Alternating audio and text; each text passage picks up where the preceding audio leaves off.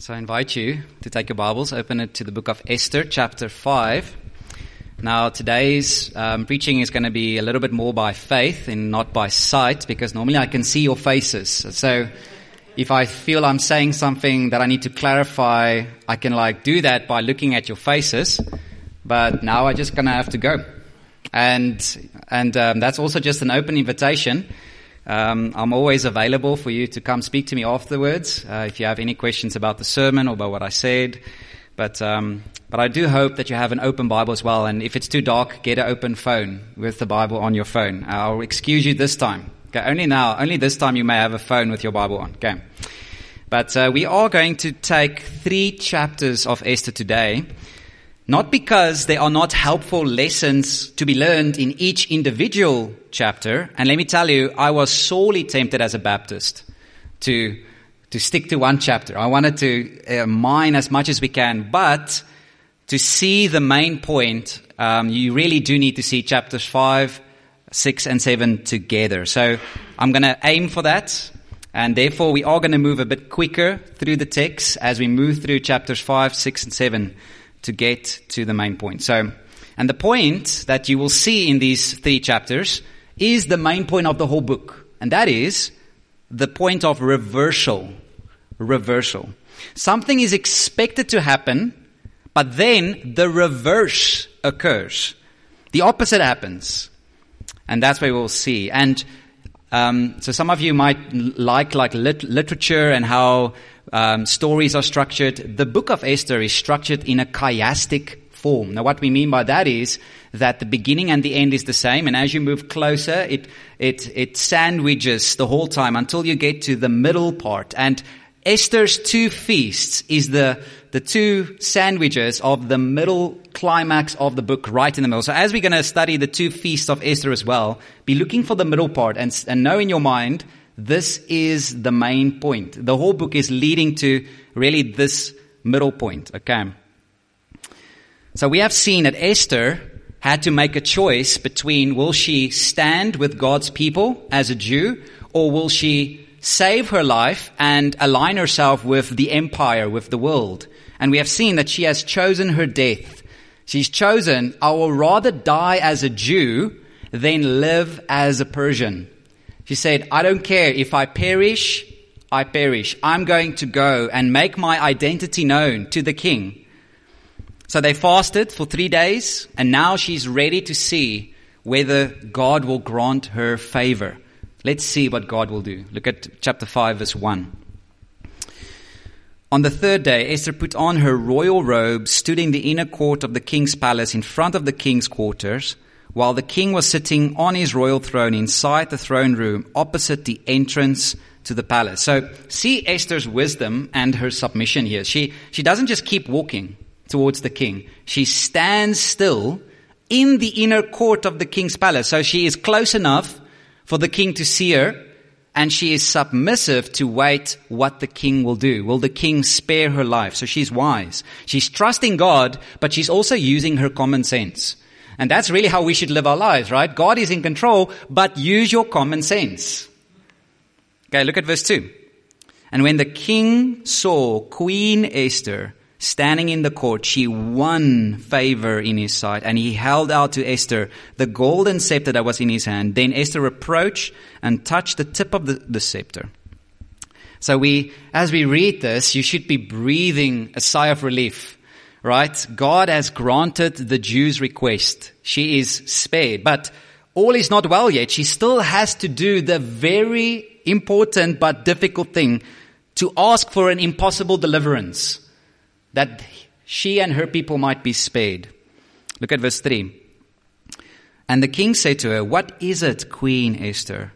What is your request? It shall be given you, even to half of my kingdom. Now, that phrase you might have heard in other places in the Bible, right? I'll give you anything you ask, even up until half of my kingdom. That's not to be taken literally. That is a way of saying, listen, I am generous. Don't hold back your request because you think I'm not able to fulfill it. So ask me anything, even something as crazy as half of my kingdom, and I will do that. So you see, where's the king's heart? The king's heart even after 30 days, remember there were 30 days when Esther didn't see the king, but now the king's heart looks at his wife and he's flabbergasted. I hope that's a word. Okay, and at the back of your mind, you should always be thinking Proverbs 21 verse 1. Remember this.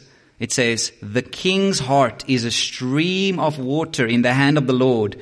He turns it wherever he will. So the heart of the king is in the hands of the Lord. The Lord can give favor. And this is what he has done. The Lord is working behind the scenes in his sovereignty. Look at verse 4. And Esther said, if it pleases the king, let the king and Haman come today to a feast that I have prepared for the king. Now many have wondered, why didn't Esther just ask right there, right then? It seems like the king is favorable towards her. Strike while the iron is hot. What are you doing, Esther? But Esther is acting in amazing wisdom. She uses the words which this king especially likes to hear, right? If it pleases the king. Oh, wow. This king, right? That is always focused on what he feels and his passions. Like, king, I'm here just to please you. But she doesn't tell him to come immediately. She says, come to the feast and bring Haman with you. Now try to put yourself in the shoes of the king. Imagine if your wife, your queen, was just willing to be killed. She comes to ask you a question and she could have lost her life. And her request is come to a feast. Okay, now I need to go to this feast. Like, what is up? What's going on? And why Haman? Why him? There are incredibly few people who can resist this. If I may use my wife, my beloved wife, as an example. I just have to tell her, Liffy, I have something for you, but I'm going to give it to you tomorrow.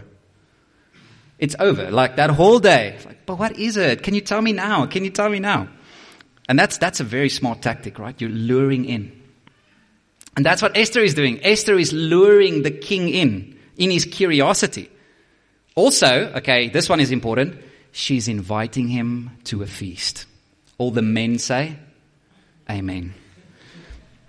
What man on earth doesn't like a feast? I mean, sometimes after I have eaten a meal with my wife, I say, I'll give you anything, even up until half of my kingdom. Even though she already possesses everything I have, I just like to say that, you know.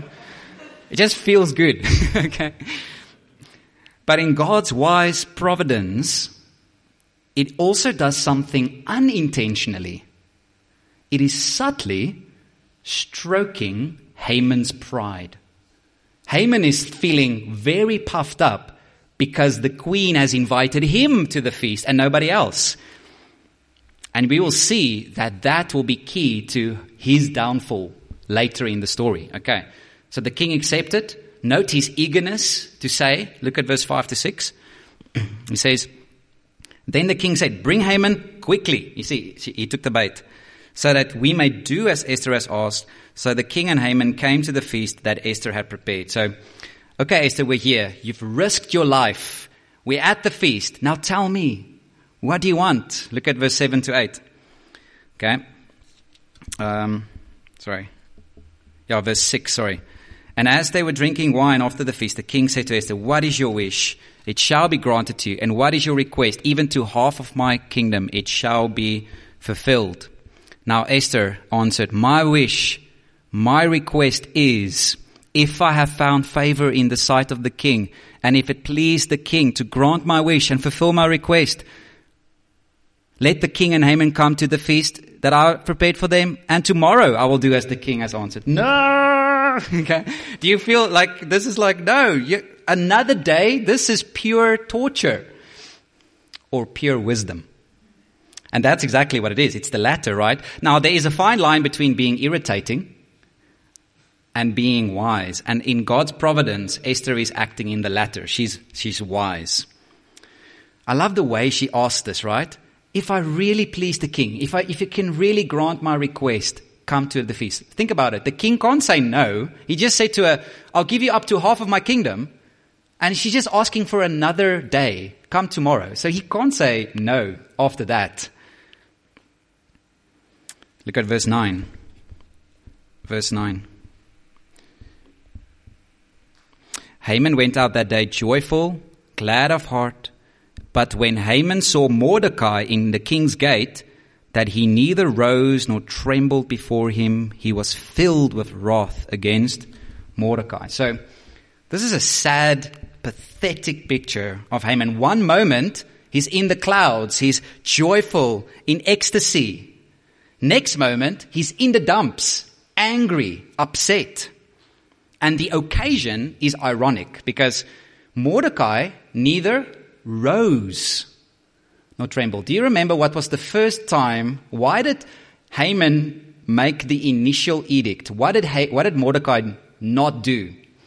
The first time, Mordecai refused to bow down. But now he refuses to stand up. So it's just an irony. But Mordecai simply just doesn't treat Haman as all that big of a deal. Haman, I'm not going to respond to you. And so his pride is being stroked by the feast of Esther and so quickly bruised by Mordecai.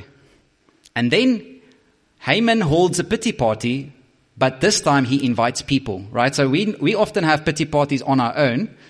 Haman has a pity party and he invites friends to this party. Look at what verses 10 to 12 says. It says, "Nevertheless, Haman restrained himself, went home, and he sent and brought his friends and his wife Zeresh.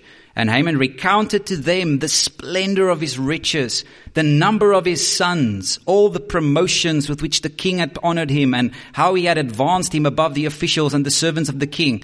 Then Haman said, 'Even Queen Esther, let no one but me come with the king to the feast she prepared. And tomorrow also I'm invited by her together with the king.'" Okay, so look at this. He recounts to them something they probably already knew. His friends, his wife, they know this. Yet it is important for this man not just to be somebody special, but to feel special by others. Another detail, just another funny detail you shouldn't miss. Remember, his wife is there, and he tells them the number of sons they have. Surely his wife remembers how many sons they have. Okay? But no, it's important for them to just hear it again, to hear his accolades, right? But because of one man, all of this means nothing. Look at verse 13. It says, "Yet all of this is worth nothing to me, so long as I see Mordecai the Jew sitting at the king's gate." Think of just how degrading that would be to his friends and his wife and his children. I have all of these gifts, I have all of these blessings, and this means nothing to me until that man is dealt with. Initially, it was enough for Haman to wait until the day of execution. It was enough for him to tolerate Mordecai until all the Jews are killed. But now it seems like it's no longer enough. Something needs to be done right now, in that time. Okay? So Haman's whole sense of well-being revolves around his fragile ego, the way other people think about him and treat him. Now, before we move on, beloved, I think it's worth pausing here and asking you and me a question. Imagine you were Haman's friend or wife. What would you have said to him if he said this to you? How would we have counseled Haman with his problems? Remember, one day he's up there, next day is in the dumps, he's angry, he has all of these blessings, but because of one person who refuses to rise up or bow down to him, his whole existence means nothing to him. And I was curious and I Googled something that I was suspected, I think, how people today would have treated Haman. So I Googled a narcissistic personality disorder. And I saw this following symptoms. Let me read the symptoms to you and see how Haman fits this perfectly. They have an unreasonably high sense of self-importance and require constant excessive admiration. Haman. Okay? Feel that they deserve privileges and special treatment. Expect to be recognized as superior even without achievements. Make achievements and talents seem bigger than they are. Be preoccupied with fantasies about success, power, brilliance, beauty, or the perfect mate. And we're going to see how he does literally that in the next chapter. Fantasizing about himself. And the list just goes on and on and on. Now, it's clear, right? If Haman would rock up in a counseling case today, people would tell him, you have a personality disorder. That's what's wrong with you, Haman. Now, if you have a biblical worldview of how God made man and what is wrong with man, that Genesis 3 is a reality, that from Genesis 3 onward, man is fallen, man is corrupt, we have a sinful heart. And the solution to sin, and beloved, let me just say this, I'm not saying all psychology is wrong or all counseling in these fields are necessarily wrong. All I'm saying is there's a very big problem when sin is redefined as a sickness or a personality. Because if sin is a sickness or if sin is a disorder, Christ is not the solution. But why did Jesus come? To save his people from their sins. So what I would have done, now just to be fair, I had a whole week to think about it. So if you feel like you wouldn't know what to say, don't feel too bad. I had a whole week to think about this. Is to take his emotions and wisely trace it back to the center of his universe. So what you should do is look at Haman in the eye and say, look at your emotions. One moment you were extremely happy. Why? Because Queen Esther invited only you. And the next moment you are extremely depressed, extremely angry. Why? Because Mordecai didn't honor you. Who is the center of your universe? Who is the most important person in your life? And let your emotions testify to you who that person is. And really, the answer is yourself, Haman. Can you see? Your emotions betray who you worship. You are not worshiping God. You're worshiping yourself. You are revolving around you. Instead, here is actually the good news is God did not create you for you. God didn't create you to be revolving around yourself, and the slightest offense offends you so much that your whole existence ravels apart. You were created to be revolving around God. And if he was on this side of the gospel, we would have said, you are created for Christ. For all things were created through him and for him. All things are created for Christ. You exist for Christ. You must worship him, not yourself, not your idols. And the good news is, Haman, Jesus came for sinners like you, proud people like you. People, if I can say this, maybe not as severe as Haman, but we are all little n narcissists. All of us. All of us are little n narcissists because all of us are so preoccupied with our own lives, our own comfort, how other people think about us. The selfie culture, right, is selfie. Like if you see a photo, the first person you look for is yourself.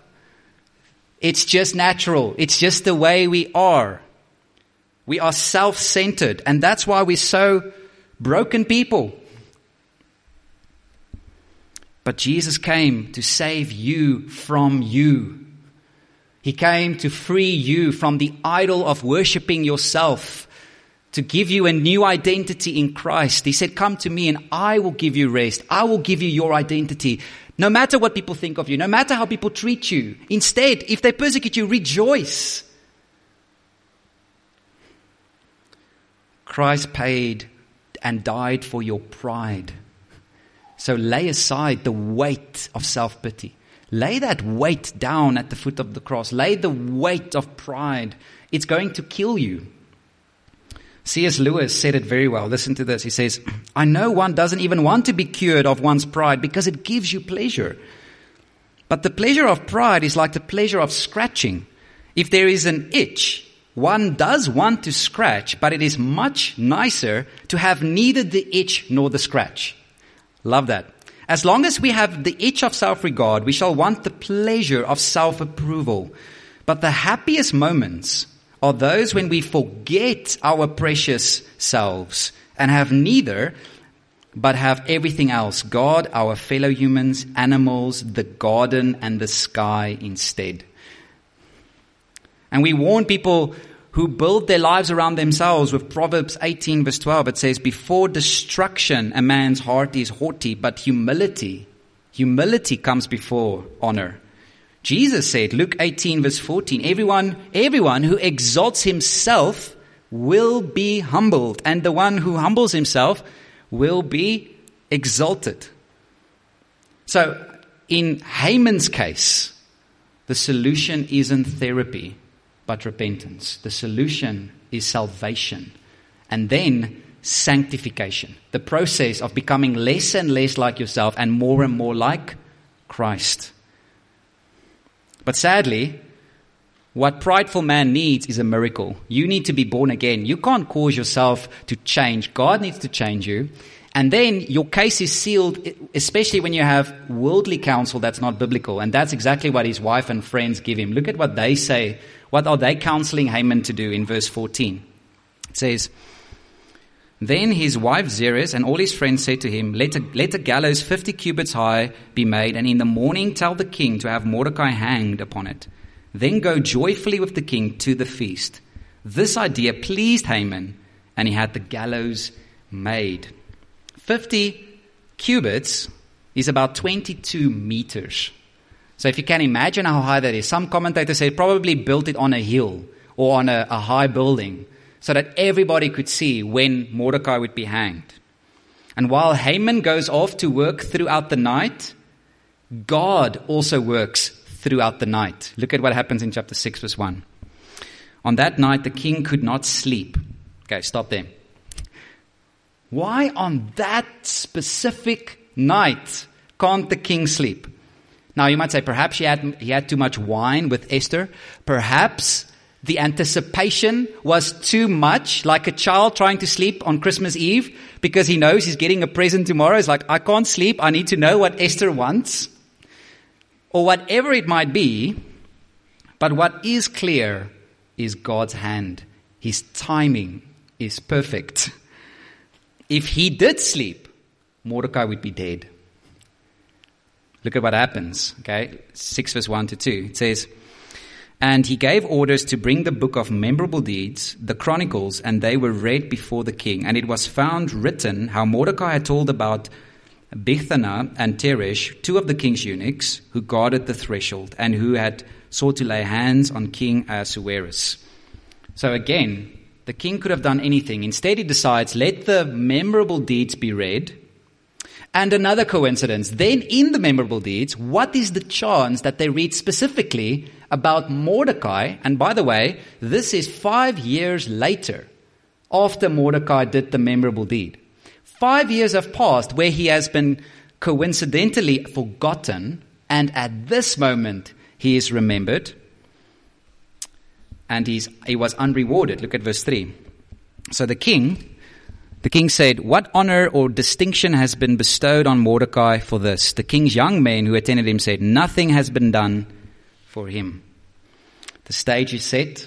The king wants to honor Mordecai. And again, the timing of it all is perfect. At that very moment, Haman decided to come to work early to talk to the king about Mordecai. Look at verses 4 to 9.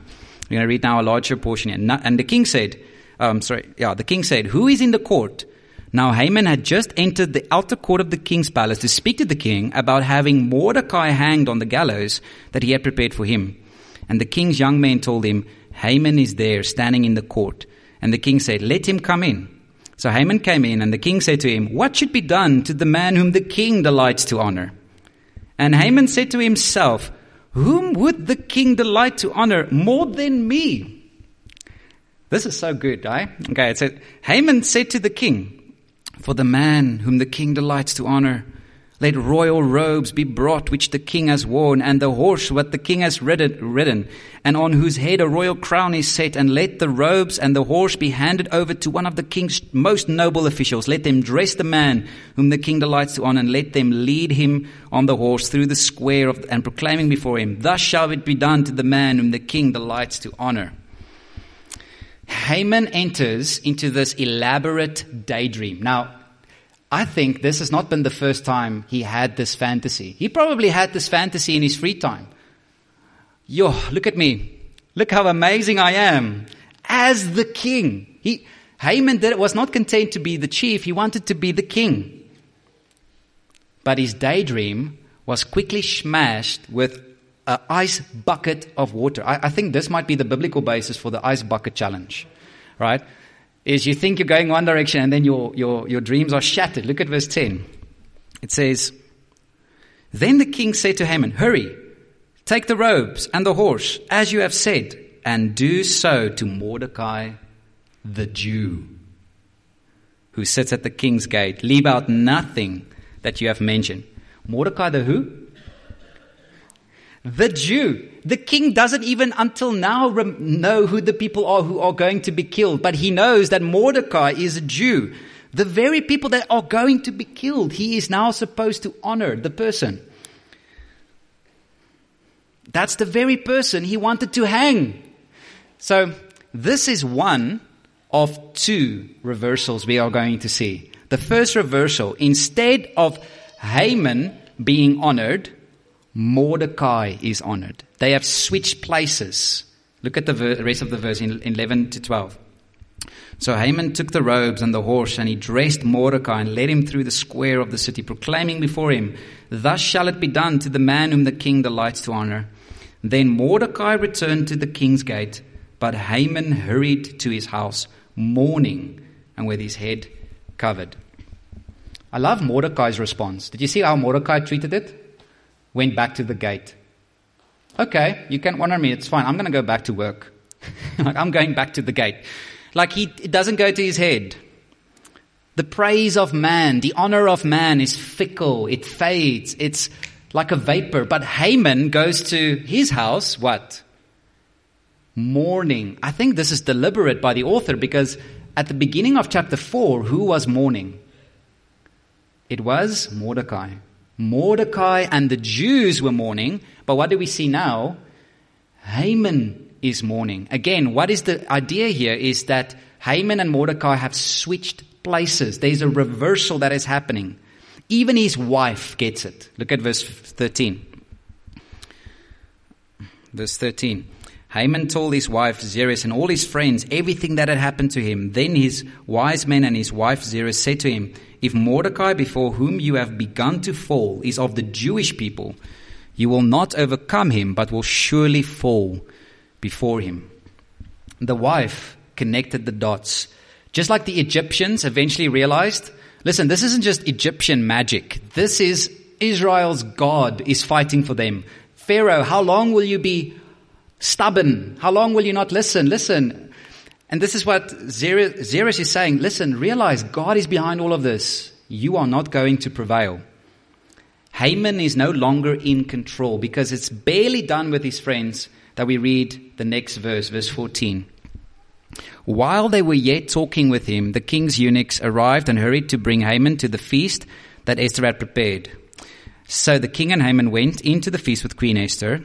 And on the second day, as they were drinking wine after the feast, the king again said to Esther, 'What is your wish, Queen Esther? It shall be granted to you. And what is your request? Even to the half of my kingdom it shall be fulfilled.'"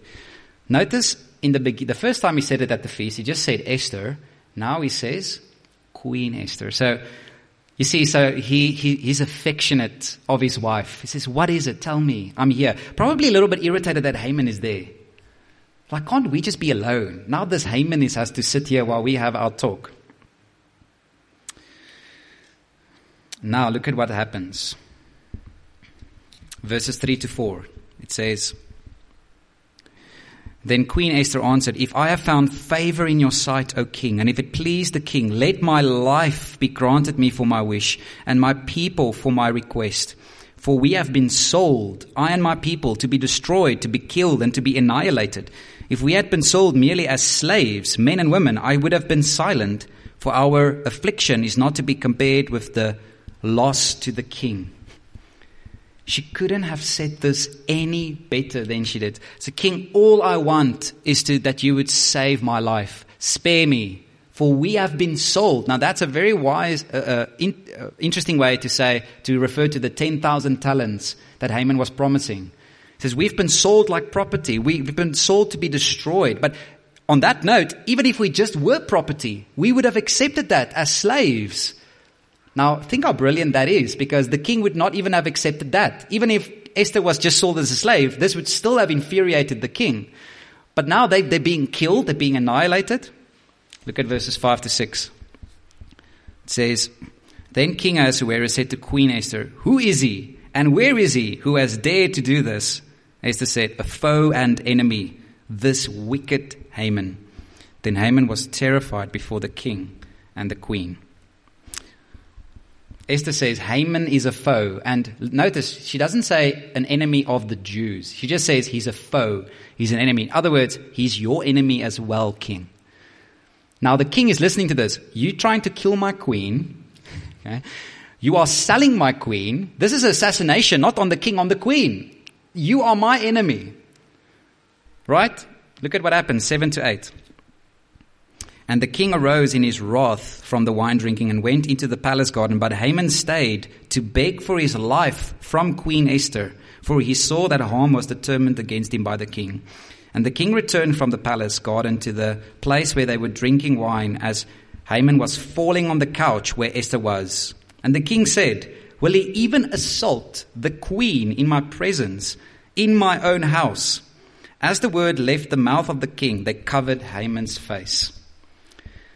Now, one Jewish interpretation says the angel Gabriel pushed Haman. Okay, it's just such a funny picture. It's like, okay, let's make this look bad. Bah. Okay. Now we don't know what happened. No, it doesn't seem like that is what has happened, but you can appreciate that. But here's an irony of all of this. This time, Haman is innocent. He's not assaulting the queen. He's begging for his life. So it's irony that the one crime for which he is innocent is the very thing that he gets condemned for. It's just ironic, okay? And it seems that Haman wasn't all that popular that he thought he was. Look at verses 9 to 10. It says, Then Harbona, one of the eunuchs in attendance on the king, said, Moreover, the gallows that Haman had prepared for Mordecai, whose word saved the king. Notice how he's also setting this up.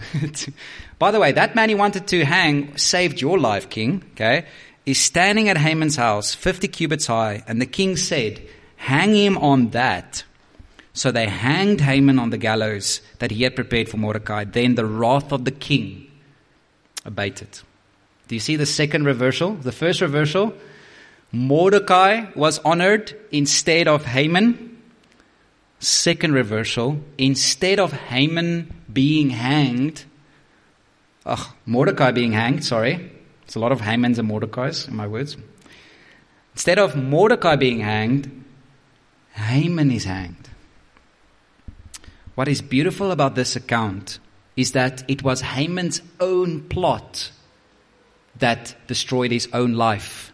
It was his own pride that led to the honor of Mordecai, and it was his own pride that let him be hanged on the gallows.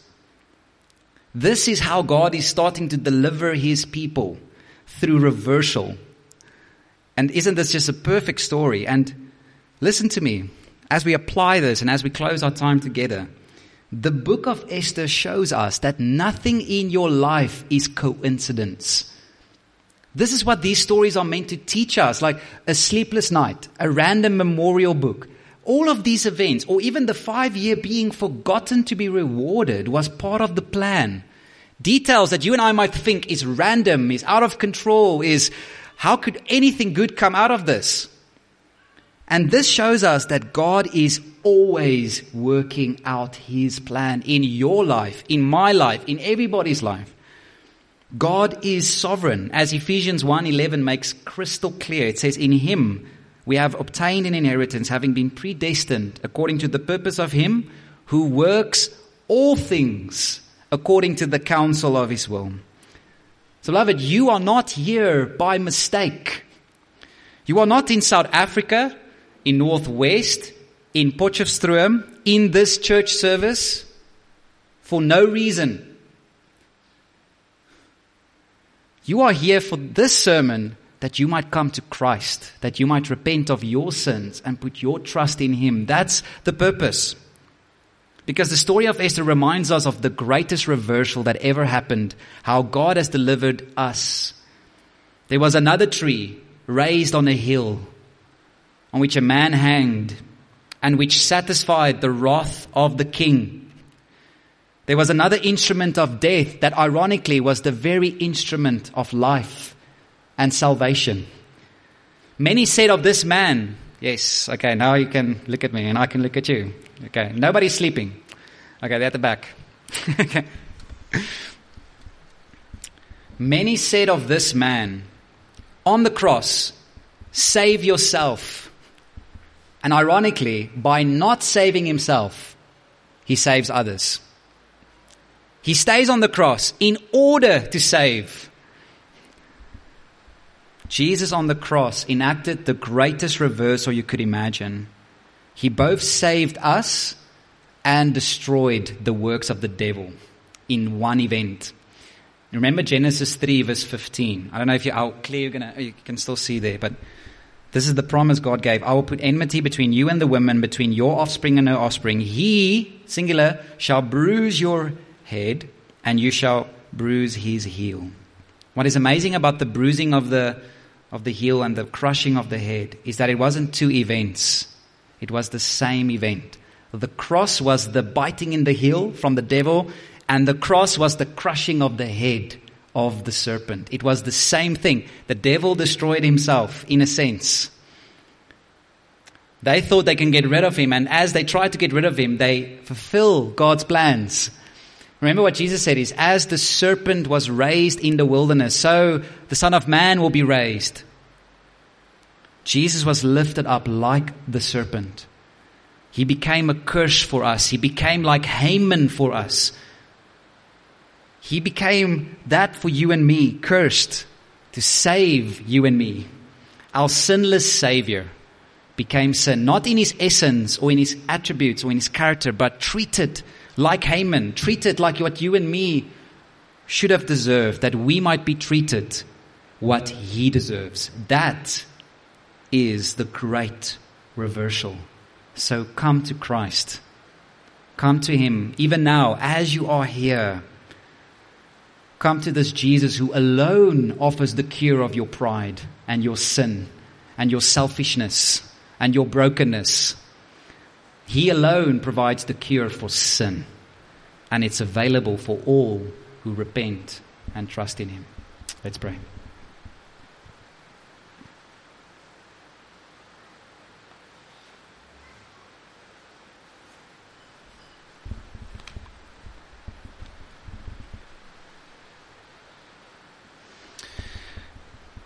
Father, we thank you for your word that is so clear and encouraging to us.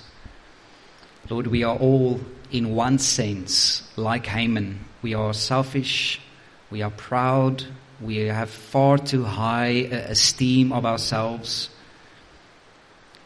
Oh Lord, and only you can save us, can change our hearts from the heart of stone to a heart of flesh.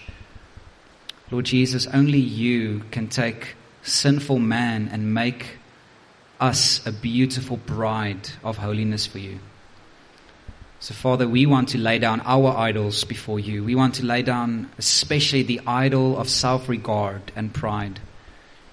And ask you, Lord, to forgive us, to save us, and to cleanse us, and to help us to serve others, to treat others as more significant than ourselves, just as you have laid down your life for the brothers, that we too lay down our lives for one another. Lord, come have your way in us, and we thank you in Jesus' name. Amen.